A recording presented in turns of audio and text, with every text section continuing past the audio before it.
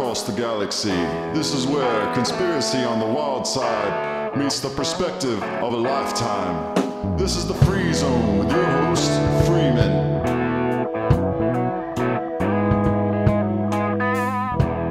Hello and welcome to the Free Zone.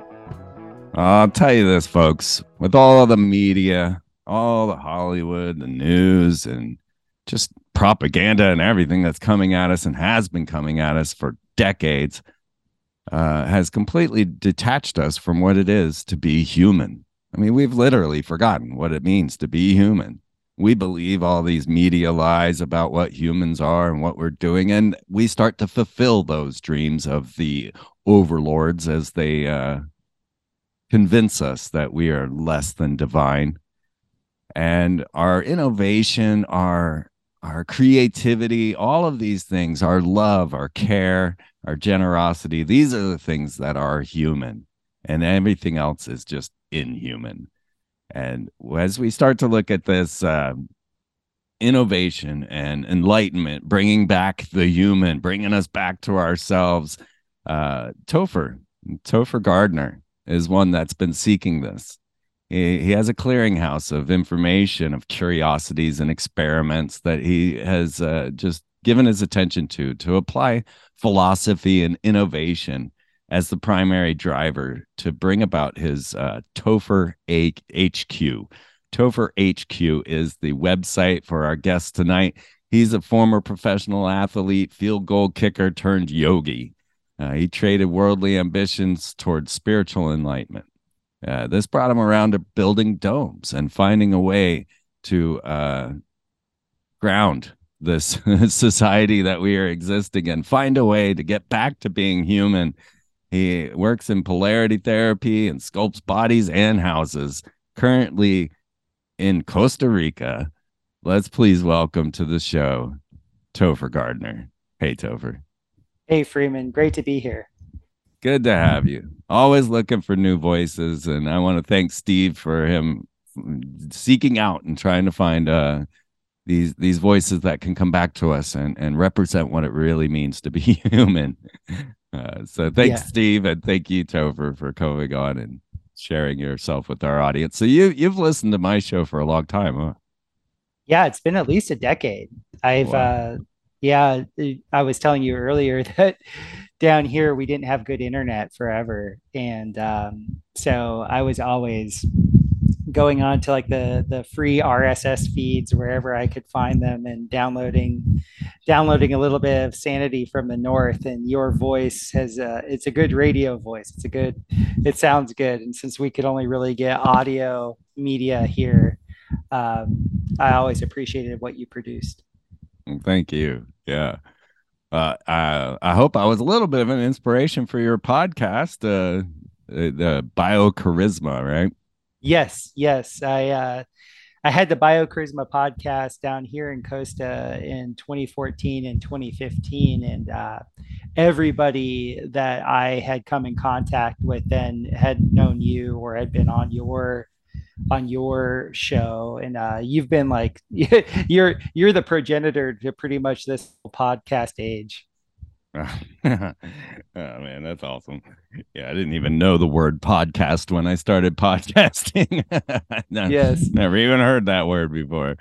But yes, been around, been doing this, been trying to find our way back to humanity. You know, this isn't a show about discussing politics or news or anything like that. It really just is refinding our truth selves in all of this. So, I mean, what are you doing in Costa Rica? What made you bail out of Missouri and head there? Well, actually, I bailed into Missouri. I just moved to Missouri, but I still have a business down here in Costa Rica. So I moved to Costa Rica at the end of 2006, and I was part of an ashram back then, and the ashram was essentially based out of my house in Florida. And we weren't really zoned to be able to accept all the people that were coming into the ashram. And we had been traveling to India a bunch, and I would say the majority of us in the ashram were kind of like not feeling that the states were so hot. This was like, in the thick of all the Bush years. And we all loved Costa Rica. So we were like, hey, let's go ahead and pool our assets and buy a big chunk of land down in Costa Rica, move down there and build our dream in a tropical paradise and have it be, Costa Rica is it's world renowned for tourism. So it's a good, safe place for people to travel. So we thought that was a good business idea. And we moved down here, and very shortly the whole group kind of disbanded. Everybody went their own way. And my then wife and I were kind of like, left with our hat in hand, and we're land rich but cash poor. And I didn't really know what to do in my life, as a massage therapist and field goal kicker. I was like, oh, what am I going to do down here in the tropics? I didn't have any real knowledge of anything. And I was staying. We were renting a place at a biodynamic farm, and the biodynamic farm was actually owned by a contractor, and he had just a slew of books on natural building. And I was like, hey, natural building, that doesn't cost anything. I can do that. And so I started doing drawings for my home, and a couple people really liked it and paid for me to learn the methods. And I went ahead and learned the methods and started to apply them. And then more people wanted me to build for them. And it just kind of, it was dumb luck, I have to say. It wasn't something planned. In fact, I probably had a ton of resistance in my system overall to doing building, just because my dad was a contractor. And that seemed like that seemed, from my young eyes perspective, that seemed to be a hard life to have. So I didn't naturally want to go into that. But when I got into building, I got into it more for the art side of it, which is more of like the human side. I didn't get into like build track homes or anything like that. I wanted to build things that were honored the environment, that the buildings fit the contours of the land. And I'm very lucky. I had incredible exposure to people that knew so much. I was taught how to divine properties, how to check for ley lines. I was around all these like real environmentalists, like, not pseudo environmentalists. Like, I was around people that really cared, and they taught me about biochar, water management. I just had to say, overall, my exposure to such great people really allowed me to kind of forge my own unique way. And at that time too, I think it was We are getting a lot of noise off your mic. I'm sorry to interrupt. It's probably the fan, because the fan is. I don't think so. It might be your breath. I don't know if I'm speaking. That's better right there. Okay. Right. So I had read the 4 Hour Work Week from Tim Ferriss, and the one thing I got from that book was he had a comment in there that it's much easier to start a new market than it was to enter a pre-existing market, sort of like what you did back in the day with your media. And I really heard that. So I was watching what was happening in my area, and everybody and their brother's a contractor down in Costa Rica. And so I was like, I'm not going to build, stick frame stuff. I'm going to build things that I'm interested in. And it really worked out. I was building with earth bags like super adobe, and then cob construction down here. They call that bareke, or wattle and daub as it's known in the north. And then building these round structures kind of taught me how to work with round roofs. And since most roofs in the world are square, I developed this whole way of doing ferro cement to go ahead and cast really beautiful circular and spiral roofs on top of the round structures that I was building. And then I was just lucky enough to have a lot of people that were as artsy and weird as I am, I should say, to like, go ahead and have confidence in me and have me uh build them, these art installations. And then also within all of that, I got into the festival scene. And I really vibed with your work because you had talked about the rainbow gatherings, and I had been around a lot of people that had gone to rainbow gatherings and were very moved by them. And so your description of your experiences there fit what a lot of my close friends talked about. So even though I had never really gone to a rainbow gathering, I had been around a lot of people that chose to live a life like that down here. It And transforms you. yeah, yeah. And that's the thing too. I mean, I think overall, like one of the things that's missing in current life is the initiation of the mystery. Just like taking the Nestea plunge. You're not really, for those of you out there that don't know what the Nestea plunge is, there was a commercial when Freeman and I were growing up where you fall backwards into a pool of tea. That was like the Nestea plunge. It's like having faith, you know. Well, I was going to And say that about your story because you're working towards being the Frank Lloyd Wright of domes and yes. bringing the environment into the equation, but you were truly human in your achievement of this. It wasn't a business plan. It wasn't like all set up. What's truly human and what's rainbow is to go and just put yourself out there, not knowing what it is that you're going to be guided towards, and then your true potential, your raison d'etre, your true reason for being comes out and it guides you along. So that's really, that's the true sense of what it means to be human and an adventurer. It's not having this business plan and coming out and making it happen and making lots of money. I mean, where's the wealth in that, right? That's just, that's Well, just. it's so funny that you bring that up because when I was getting out of playing football, I I was around a lot of entrepreneurial athletes, and it was kind of cool because all the young men I was around, they were all like smart, they were all athletic, and they all had like a lot of gusto, and they were getting things done. And I was very aware that I would watch as the transition from being an athlete to the real world, there was a loss of purpose. So I had like this I really wanted to know what my purpose was.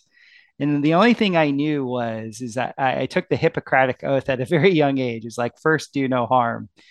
And so I became a massage therapist because I noticed that all of us athletes, we were all injured and we all had a very high pain state in our bodies.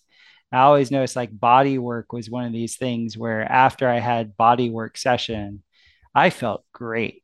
And I was just like, I was so revitalized. And I was like, oh, this is the only thing I know that I can do in this world is if I can give somebody this, then I'm doing something good. Like that's something that will translate.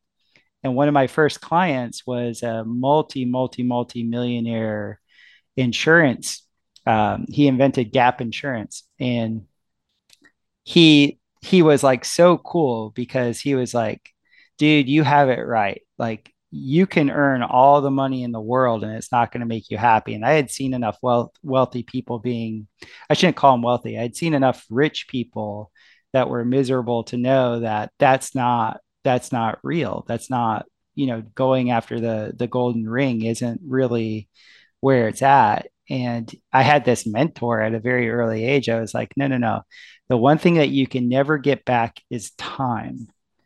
And that really resonated with me at a young age. And so I kind of engineered my life to always have time to be able to study, always have time to be able to create, always have time to be able to interact with people face to face. And I think that's given me a great deal of wealth. Absolutely. I judge my wealth on the same thing. Free time, free life, free of, it's yeah, it's funny because every time people go to Rainbow, they don't want to leave. Right. As soon as they get out there and discover what it's like to have this human bonding and to get back to the basics and how little it takes to be happy and joyful, that they never want to leave. It happens every year. We're staying. We're staying this year. I hear that every single year. Nobody wants to leave the woods. Uh, and that type of body work that you do, and the idea of being able to heal one another like this, has completely been destroyed by the sexualization, this ideology that's been placed on everybody. It's made it so like just weird for people to touch. Mm-hmm. Definitely.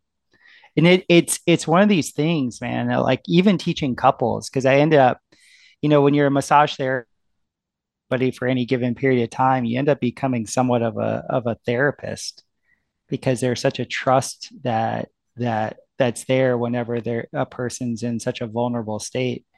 And then you end up becoming a couples therapist just because you start to understand the energetics of one person has everything to do with who they're surrounded by, and especially whoever they are sleeping next to at night. And it's amazing the amount of couples that I talk to that don't touch each other. Like they literally, the only time that they're touching is if there's some sort of sexual impulse. And I could never live like that. I'm a completely like a, let's just say touch is my love language. My wife and I, we're always snuggling. Like it's like Snuggle Fest 2023. It makes So a huge difference in your soul. it Without does. it, your soul goes chaotic. It shakes. You need human contact. I believe so. I know I do. I know people have different love languages, but overall, what I've noticed is the people that prematurely age are the people that don't get touched. Right. And I noticed this even as a little kid when my grandmother was dying. I remember how much she was always holding me, like how much she was always touching me. And I could feel her sucking the energy out of me at a very young age. Like I could feel the juice leaving my body. So I was aware of the energetics at a young age, even though I didn't know how to describe what it was. And I can really see the balance too, because I see all the time in Costa Rica, like women that move here from North America, they always move back to the States whenever they have grandchildren that are born. And it's part of that beautiful way that nature balances itself. Like the elders should be around the children and vice versa, because one is an endless fount of energy, and then the other is an endless receptor for the energy. Right. I mean, I've got an amazing tale that happened to me at Rainbow where a young girl with her boyfriend came over and offered me a massage. And I'm not sure if I've told this or not, but it was so fascinating because I've seen what human contact can do. And this girl came over, I laid down on the table, and she just touched me. She didn't even apply pressure. She wasn't even massaging. And I felt electrical shocks. My mind read it as if the what's the word I'm looking for? All the bad stuff that was in my muscles that was locked up in there was suddenly just shooting out. Like it literally hurt. I mean, it felt like electric shocks, like she was applying electric shocks, and I was like, "Whoa, what is going on here?" And her boyfriend says, "Yeah, he does. She doesn't even know." And I'm Mm-hmm. like, "Oh my god, this is crazy." So all she did was touch, and then that next morning I woke up and I felt so nauseous. I was just like every bit of the lactic acid had been pushed out of my muscles and into my system, and now I was processing it all, and I just vomited up that morning. And not to be gross, but it was all blood. It was just vomit of blood, and I wasn't freaking out about it. I wasn't shocked by it. I was a little disturbed, a little bit like, whoa, but I had known enough to realize what had happened, and I knew that all that bad blood had just been pushed out of my system by this girl's touch, and then not even massage, guys. And then I went and told her like, hey, I vomited like a quart of blood this morning, and it's awesome. I feel liberated. I feel all my joints just moved easy, and all of these things. And she freaked out, she's like, oh my God. And I'm like, no, no, no, no. Understand. This is amazing. You have an amazing ability that you're just not aware of. So these are a lot of the things that we are denied by this isolation that we have developed into civilization. Right? Yeah, there are people that are truly gifted. I feel like I'm somewhat gifted in that sense, but I think it's more for me a thing of exposure because within my family, I grew up with my parents massaging each other. So it was always in my consciousness that this is something that's for relief. My mom was a nurse, my dad was a contractor, and my dad had these big contractor hands. And I'd watch how much relief she would get after a long day of being on her feet. I would watch how my dad working on her neck would like make her right. And I tell you what, my life is a mirror of that now because with my wife handling the baby, I'll work on her neck for, 20 minutes and like she's right again. She can like function. And so for me, I think my gift was just exposure, but I've been around people that have the touch where because you can never like really touch like you can never really feel your own energetic pattern.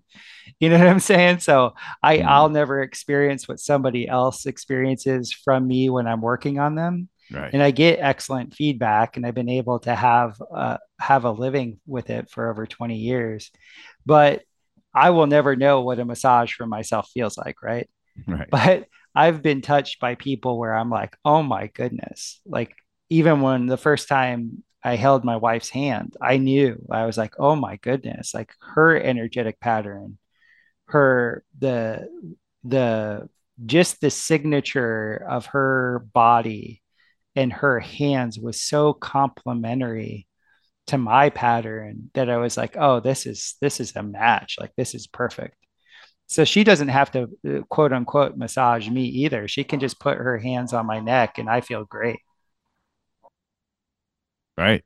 Yeah, it's an amazing thing that we have lost. It's a horrible thing that we have lost it, and that humanity really needs to find our way back. We're lost in our heads right now. That's obvious, and we're going to turn into gray aliens because we're going to just have big heads and no bodies because we don't use them anymore.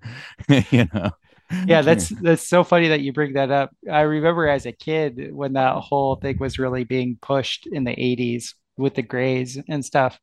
And I was just like, that's us in the future. Because what they were trying to teach us was, we're becoming less chiral. To be a human is to be chiral of the hands. And they were trying to impress upon us that we don't use our hands as much. Our bodies are going to get smaller and smaller. Our heads are going to increase as we use our brain. And I was like, oh, that's a gray alien. Yeah, I remember thinking I thought I was so clever at the time when I said that in the 80s. But yeah, I think it's BS. I think the more I've been around people that do ecstatic dance, people that are in all the arts of like I'm around like a lot of like I guess you would call them like circus folk, like people who do silks. I'm still around a lot of professional athletes, even ex-athletes.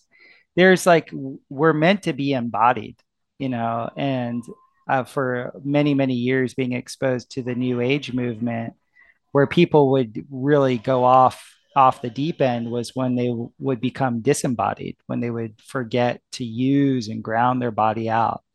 But it's really nice being around being in areas where you can activate and you can activate with other or you can activate with nature. um, yeah, it's something that I think is truly essential to the human experience. Absolutely. Rainbow, I've been telling everybody that I'm considering going this year, and I guess I want to let everybody know that we have found out where the Rainbow Gathering is this year. It's a little further than I had hoped, but it's still possible. And so, if you want to grab a pen and paper real quick, or I will include the map in the show notes for you guys. But Rainbow will be at the White Mountain National Forest in New Hampshire, and the closest town to this is Northumberland.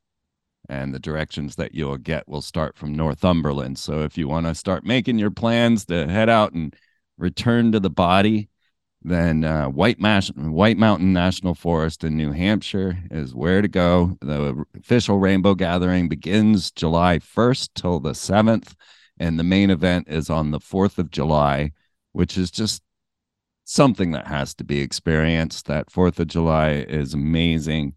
But the idea of all these humans just coming together and getting primitive and finding, so much out of life. But what really has been happening over the years, like I started, I don't know, in the early 90s, I started going to Rainbow. And I mean, you had to be in the Rainbow life to find Rainbow, right? We didn't have a world wide web to give us directions and maps and things of that nature. You just didn't even know Rainbow existed, right? Until you Mm-hmm. did. And usually you just if you were living a nomadic or rainbow life, or if a rainbow happened to come through your town like it often did in Lawrence, Kansas, since it's the dead center of the US, it almost has to go through, you would never even know this existed, and trying to find it would be next to impossible. I mean, I've been so close to rainbow and not known where to go. Like 96 in Missouri, as a matter of fact. The rainbow gathering was there in your home space. And I mean, we drove around for hours till we ran out of gas because we could not find out where it was. And I kept seeing this high school with a big old peace sign hanging out in front of it. And I kept telling my friends, well, pull in here. We'll go ask, These Mm-hmm. people obviously know. But my friends were so scared of people that they were like, no, we can't.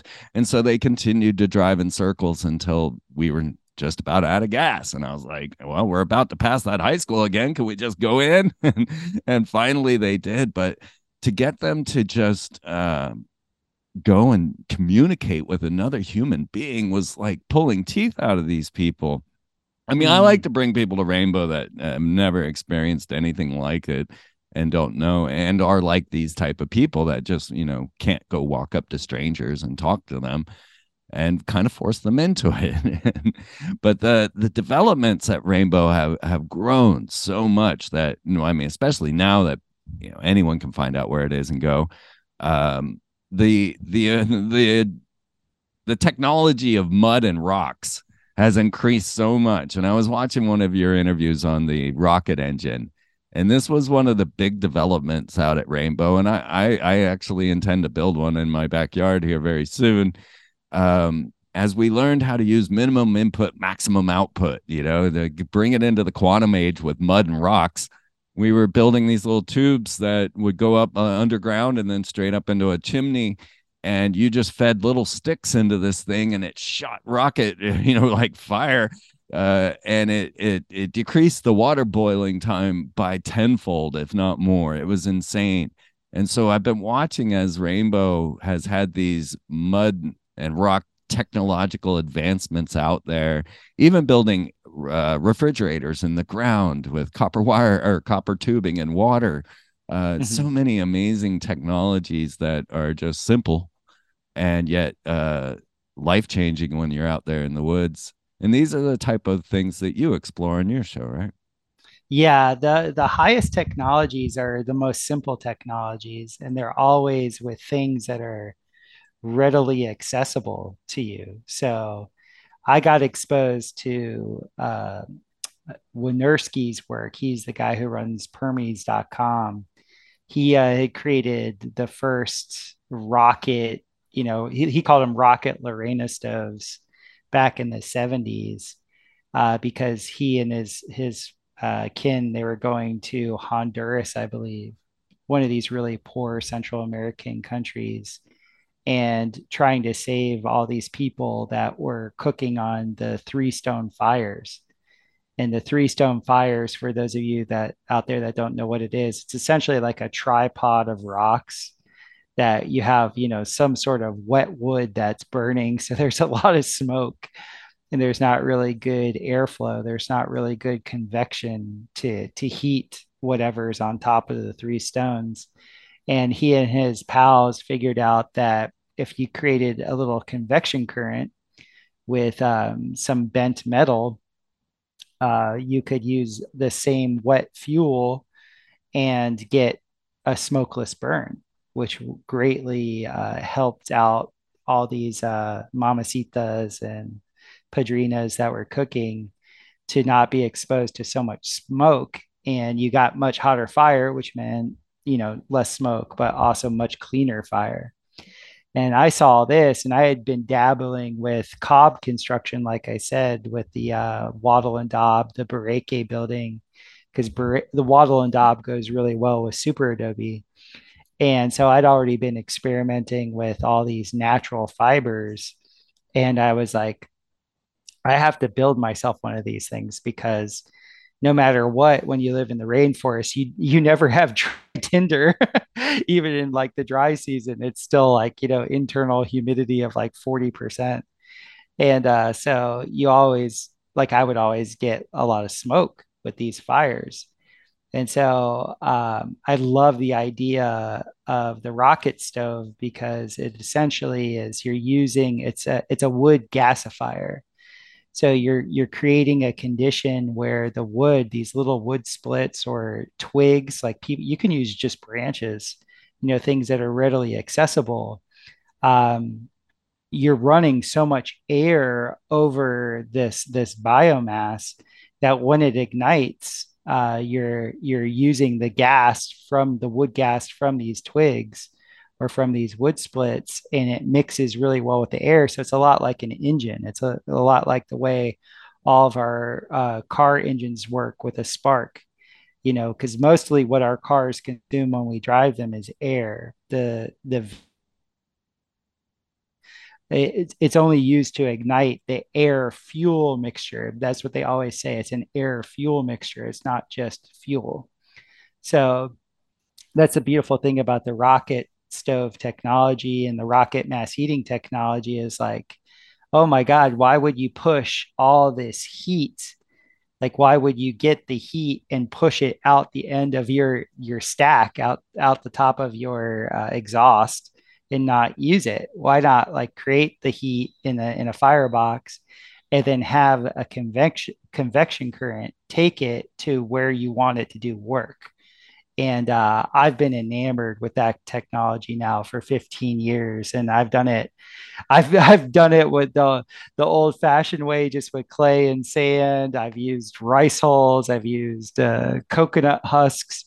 I've used everything and its brother as a way of natural binders, and in a very cool way, working with all that to make a natural stove that had some, I guess you would say, durability to it. It brought me into the whole field of geopolymers, because you start to learn like, oh, if you mix a little bit of lime with a little bit of fly ash with a little bit of calcium bentonite clay and a little bit of sand here, and then if you throw a little bit of this in there, and hey, if you had extra blood from a slaughter, you throw some of that in there, and oh my God, now I have a rock after it's exposed to heat.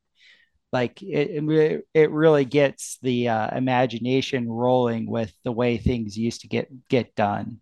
Because I think a lot of what geologists are calling rock were actually man-made things. And I ended up going to the Geopolymer Institute in 2014 to study under Dr. Davidovitz, because after years of making these rocket heaters, these rocket stoves out of clay, I wanted to have the recipe how to make them out of geopolymers and be able to have something that I could cast and have perfectly insulated and durable material, so I could do these outdoors that they could be exposed to the elements and not ever wear down.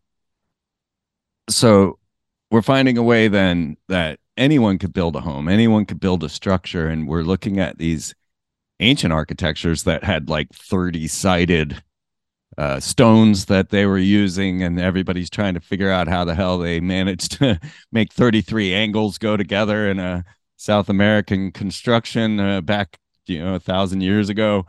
And what you're saying is that we're learning that these stones could very easily be geopolymers, and Yes. that we've just lost touch with ourselves in that area, and have kind of detached ourselves from our ancient structures and how to build.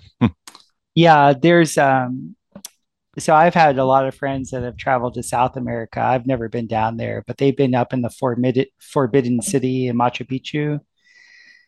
And there's records down as you head down towards the coast. Like when you go from the Forbidden City and you go down the mountain range down towards the ocean that's down there, that there are all these accounts from Spanish conquistadors about the different birds and the different I guess you would call it the fauna of the area that could the flora and the fauna that could actually melt rock. Max Egan turned me on to that, I think in like 2010, so it was quite a while ago. But I actually had friends that had gone down there for a lot of work with shamanism, and they have records with some of these tribes going back 12,000 years. So it's not a big deal for them to talk about the giants that made Machu Picchu and all the rest of it. So essentially the majority of what we were told in Western history about them finding quarries and then cutting these rocks and moving them for a lot of these megalithic structures and even like these pyramids in South America and Central America, I think is a completely falsification. I think it's a fabrication. Because when you see a multifaceted rock, what's easier to cast that rock after there's already rocks in place or to like try and cut it and place it perfectly? And what makes sense is I think our plane of existence makes sense. So the stories that we were told about moving these ultra heavy things from one place to another, like if you're in construction, the one thing you become imminently aware of, like from the get-go, is how heavy things are. Yeah. And when you're telling me like, oh, this was a rainforest and they had to move, this 20-ton rock through the muddy rainforest. No, that's not what happened. Either the environment, the terrain was completely different, and or they just brought aggregate in and had a technology of forming it in place. There And are now, there's yeah. interesting depictions of these ancient Mayans with these devices that seem to be spraying a gas. It's hard to Mhm. tell really just from the depiction, but there are ancient depictions of them with devices spraying gas. I'll see if I can find that and put in the show notes or in the show art. But yeah, so there's these. I mean, so we can even go back and look at the ancient depictions of them doing it. Yes, yeah. And now we're starting to learn. Like I got ridiculed years ago. I wrote this article in Costa Rica about the stone spheres that they were finding that they found all throughout Costa Rica. Mm-hmm. And the way they tried to describe it was like there were all these indigenous Mayans running around here and all the different tribes around here who Just only shaving had, smears. yeah, We're just that, smoothing spears. That's what we do. yeah, yeah, we have flint and we're going to go ahead and make a perfect sphere. Well, any artist will tell you the hardest thing in the world to do is to draw a circle freehand, and even more difficult as somebody who sculpts is to mold a perfect sphere, especially if you don't have a lathe that's turning it for you, right? So Absolutely. to so they were describing this like really rudimentary, like it was such a stupid thesis because they were like, yeah, well, there's these little marks on the sphere here and there, and that denotes that there was like they're using these flint, rocks, or they're using the same type of rock to shape the sphere. And I was like, this is utter BS because we've seen in plasma physics, like if you arc, like if you have a sufficient enough high voltage and arc and hit bauxite clay, which is, this whole area is bauxite clay with essentially a lightning bolt, it will create a sphere. And that sphere will cure into an igneous rock or a rock similar to igneous.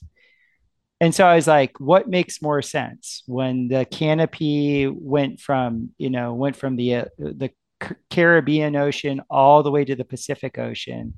There were these magnificent lightning storms that would roll through. Lightning would strike and hit the ground and then immediately create a sphere because it's bauxite clay. And then the Indians that were running through the forest at the time would look at that and be like, oh my God, this is God's great creation. That makes much more sense to me than them all like, finding an igneous boulder somewhere for some reason and then like shaving it into a perfect sphere. Because what was really drawing my attention here is I lived in a valley where there were tons of artifacts. And in this valley, all these artifacts, they would mark them. They would put spirals on them and they would like draw on them. And like, so it wasn't like these people were against actually drawing or leaving their impression on what they were making, right? So why would you have these spheres that wouldn't have a spiral on it or wouldn't have some sort of marking on it from the people that created it? And so it just made it all like flashed in my mind perfectly because I was doing a hike on my friend's farm and we got caught in a really bad storm. So we ducked behind a waterfall. There was a cave right behind the waterfall. And I saw lightning strike like right in front of the waterfall. And the sound reverberated because, like, whenever you're close to where lightning hits, this you hear a crack. It's not the thunder. Like like if you've ever heard a transformer explode, it's like a really, really like sharp crack that's by you, and then the thunder rolls in a little bit after that. And so we were in this cave where that was muffled by the water of the waterfall, but it still kind of reverberated. And we walked out, and I could see where the lightning hit in the stream of water. There was this perfect cylinder. And I had noticed that there was these like cylinder, like these little cylinder markings. And when I say cylinder, it was like a cylinder that was like drilled in to the rock, and you could see it. It was like red hot. Well, I'd seen that all over the place at almost all the waterfalls I'd ever gone to, and nobody could ever explain it. They always say, oh, that's an eddy current. That was the water cutting out the rock. And I'm like, eddy currents don't make perfect cylinders. Like that's not true. Like eddy currents make a flow form. They make something where the water is flowing in and out. And this is way too perfect. This looks like this is a machine that drilled into the rock. And so that's when I had the epiphany. I was like, oh, these storms would roll through, the lightning would strike highly ionized places like waterfalls. And they would also strike areas of the forest where there was bauxite clay and where that bauxite clay would congeal into these spheres. Needless to say, the geologists around here didn't they didn't agree with me, but the more I learned about plasma physics, the more I feel like I was on the right path. We used to do that in the desert where we'd find a lightning strike and you could dig up a blossom, a bloom, it looked like a flower, Right. Yes. where the sand had been completely charged into this gem. Yeah, it's amazing. And so there's all this knowledge now because I got into making biochar. Like my podcast is called Biocharisma. That's biocharisma. But biochar, it was a natural thing for making these rocket mass heaters to like, I was like, oh, I'm making these rocket mass heaters. I need to dry wood for my construction. Why don't I make a kiln to go ahead and dry my wood? And then I found out about biochar and I was like, oh, I can actually turbocharge my rocket mass heaters.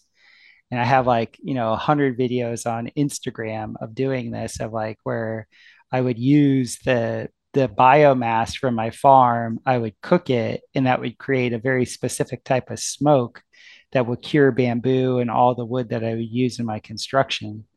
And so I was learning all of this, and then I was also like, okay, this whole thing, when you're actually creating a plasma, when plasmas hit wood, a plasma will actually create gems. And so all of this is like making so much sense with what's coming out now about these major veins of these, I guess you would call it mining operations. Like if you were to take a bird's eye view of their digging pattern, they're essentially a tree. It looks exactly like the root system of a tree. Right. And so it's like it's straight out of Avatar, I remember the first time I saw it in 2009. I had this visceral experience in my body of knowing that that was true. Like when Home Tree fell, like I had some genetic memory of that happening to me in my family line. Like it was so traumatic for me. And I my friends thought I was just crazy because I was crying, like I was a mess, but it was true. Like that is something. Like there were these magnificently huge trees. We've had plasma catastrophes. We've had these things in the past that converted all this biomass into the coal that we now use. Well, think about the petrified forest.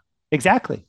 Exactly. Because they tell us, okay, when I went, I was in high school when I went to the petrified forest at first, and they were like under pressure and sedimentary, whatever. I'm like, we're above ground. Where's the pressure? Where's the sediment that's on top of this creating the petrification? And I'm like, how can you petrify something how can you petrify something that's biological? Because in construction, we always use that as a term. Like you'll say, okay, I have a geological material, which is like a rock or cement or something like that. And then I have a biological material, which is like wood, like it's something that's cellulitic, something that grows. They're very different. You have to use different means to cure them. You have to do different things with them, and they serve different functions. So, the one thing that never made any sense to me was like they were telling us that both that they were telling us that something biological could essentially become something geological. And they never, ever explained it. And I think I know why that they never explained it. Because if they were to explain it, they would have to tell us about the cataclysms that we've had. Right. And that's the one thing that they've stricken from history, other than people talking about in religions about the great floods. But from the actual, I guess you would say, Western history perspective, the one thing that we're never taught about are the cataclysms. Absolutely. I mean, from flash frozen mammoths and petrified forests, these are massive earth changes that happen in instants. Yeah, and we have Greek. We have we have the stories of the Greek gods and demigods that kind of tell us about it. The whole story of Medusa is talking about petrification. Right. And she has these big snakes of plasma coming out of her head. You could say the snakes that make her hair are snakes, but in so much cave art around the world, they depicted these things coming out of the heavens, these plasmas as snakes. So in my mind's eye, Medusa is a big truth drop in a way of like, if you see Medusa, you're turned to stone. You're something that's biological that then becomes geological. I think there's some real gravy in that. And that was biblical as well with the story of Sodom. Exactly. Exactly. Turning to a pillar of salt if you turn around and witness it. Right. And I think these cataclysms, like, I think they come. I don't know about the timing. I've heard different theories of the timing, but in my mind's eye, I think that this plane of existence makes sense. And so if I was to guess, just when the overall consciousness of the people gets a little bit too out of whack, I believe, there's sort of like a cleansing that occurs, because I watch this happen in Florida all the time. I grew up in South Florida. And, before a hurricane, like you could always feel like for a couple years, like the tension building, and people were getting like meaner and meaner to each other. Like people would be rude. Then a hurricane would come through, and then everybody was nice again. Right. It's like that was my rainbow gathering, was that we always adored when hurricanes would come through, is because it just kind of cleaned out the energy. Yeah, that's true. I grew up in Florida too. Yeah, that's the producer Steve was telling me about that. And so like, yeah, us Florida boys have to stick together.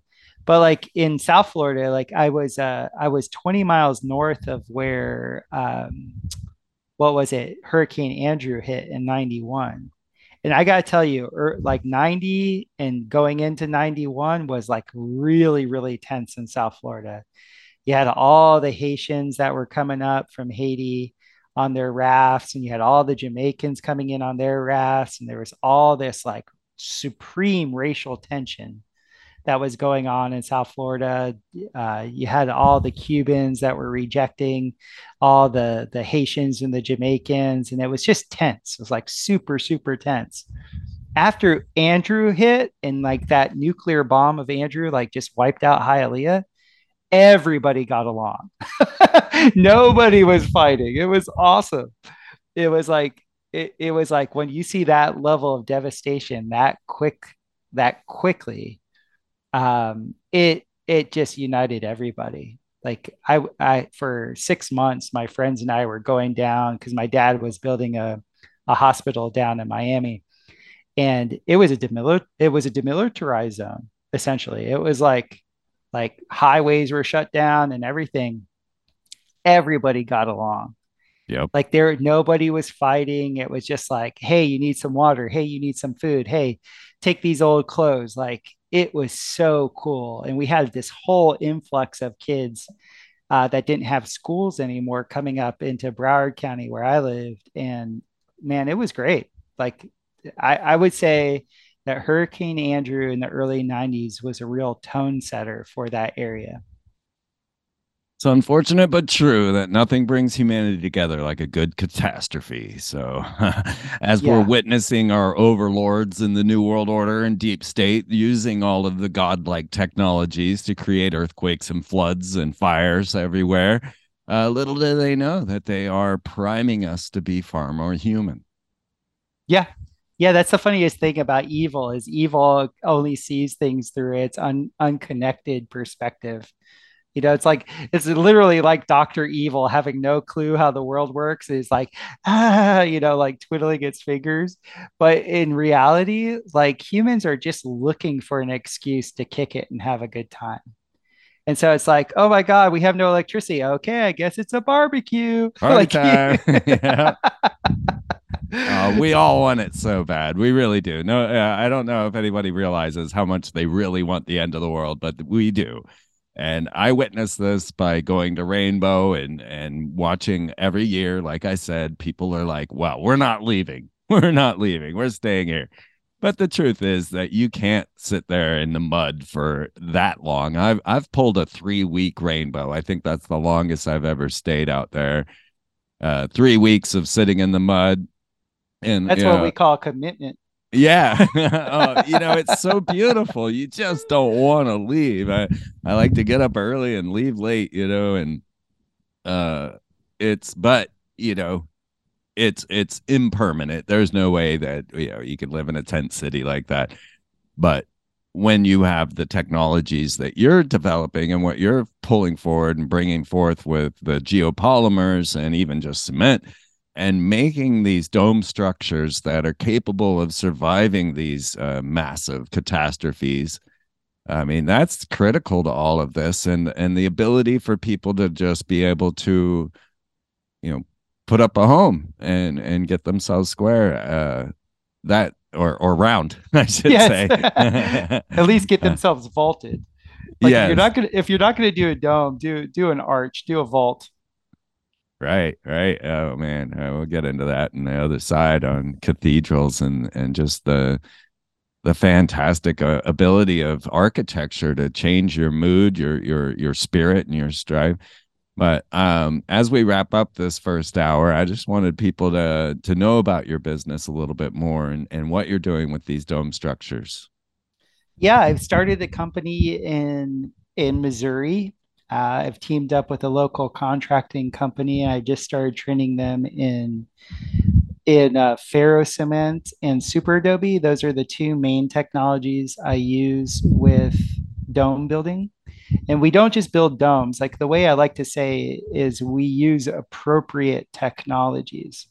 So what I mean by that is like if somebody lives in a forest and they have like, an ungodly amount of wood that's cured, well, that's appropriate for them to use wood where they're at because, it's local.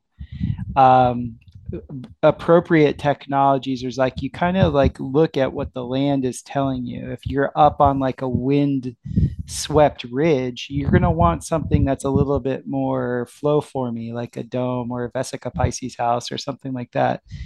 No, the big thing with all this, I try and get people to be alert to is what is the land telling you? What is the land informing you to do? Don't come in with a preconceived notion of what it is that you want.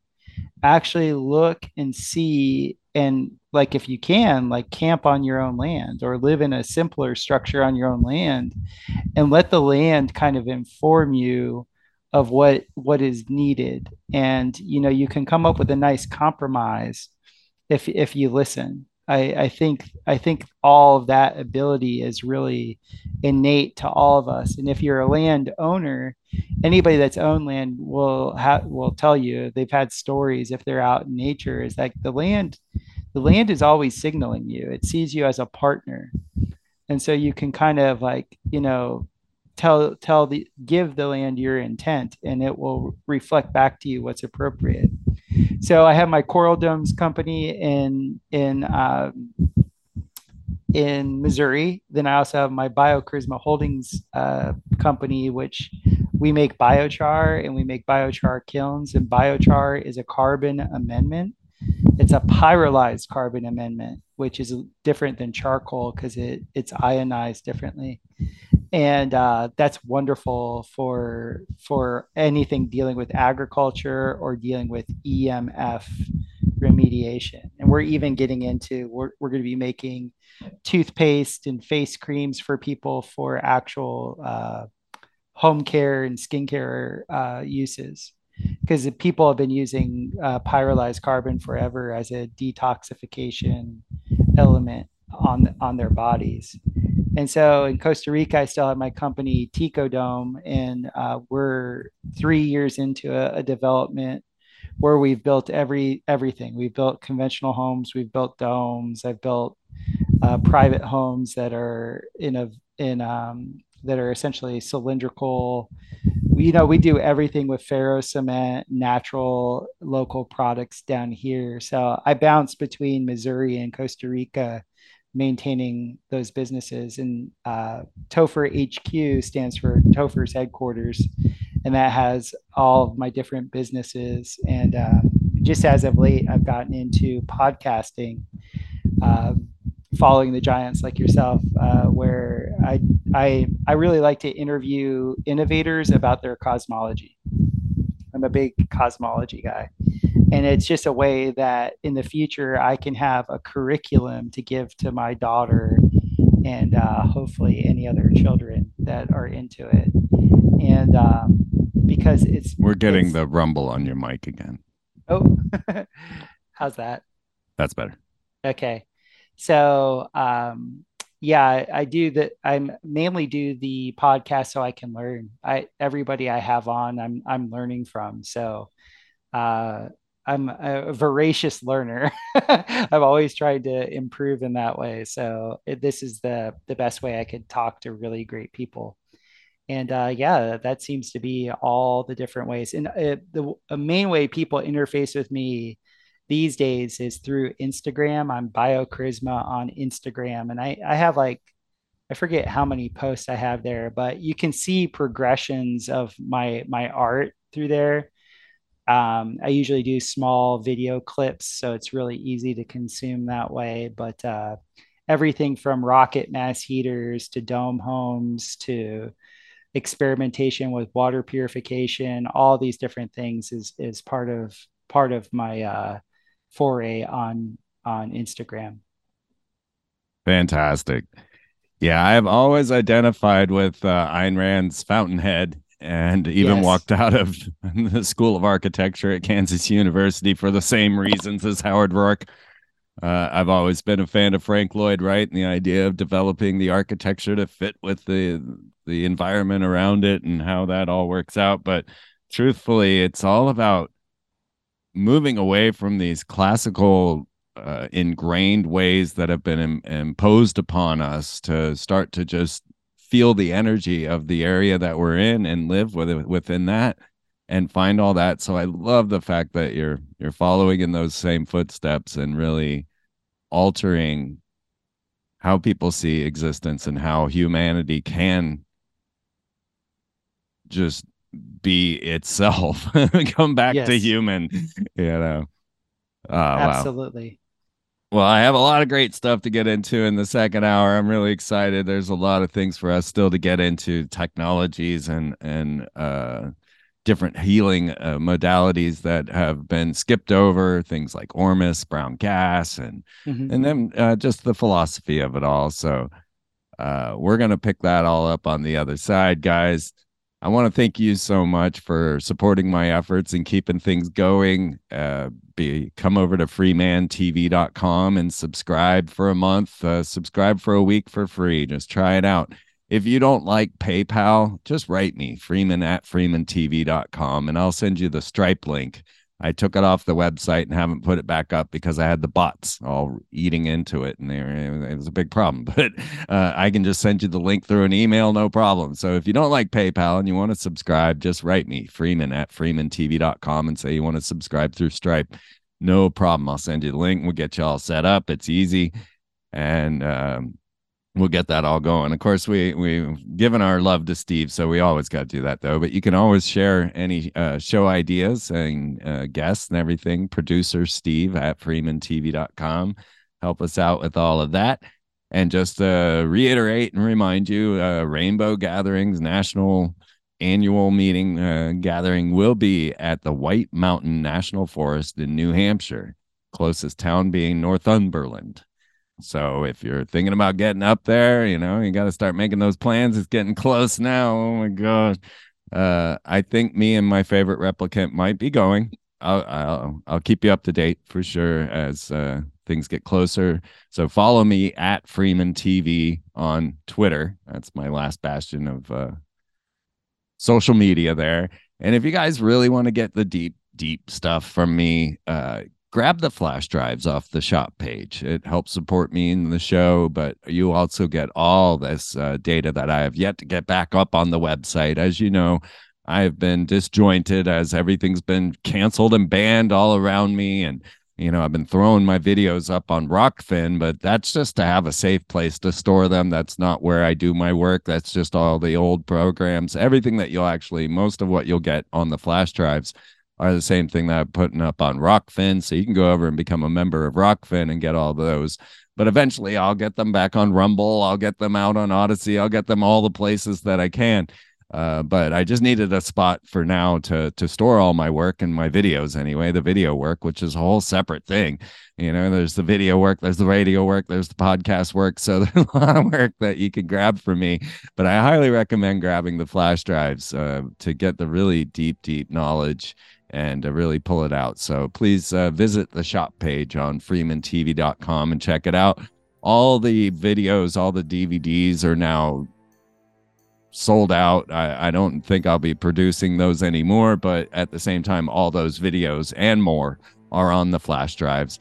And you also get an animated version of weird stuff that I just made randomly, put a lot of work into, but I never sold that or anything, but you get that free with the flash drive as well, your own animated version of the book Weird Stuff. So I hope you all will come over and support the efforts, and we will continue to keep you up to date on what it means to be becoming human again and finding our true spirit in life, and then realizing that we don't need a catastrophe to bring us all together, but we're going to get one. So get ready. All right, guys. Thank you. And thank you, Topher. We'll move this into the members section. Make sure to visit topherhq.com or follow him on Instagram at BioCharisma. That is at BioCharisma for all of those informative little videos that he's been putting out there showing you all these back to earth tech. So thank you all. and we will see you next week.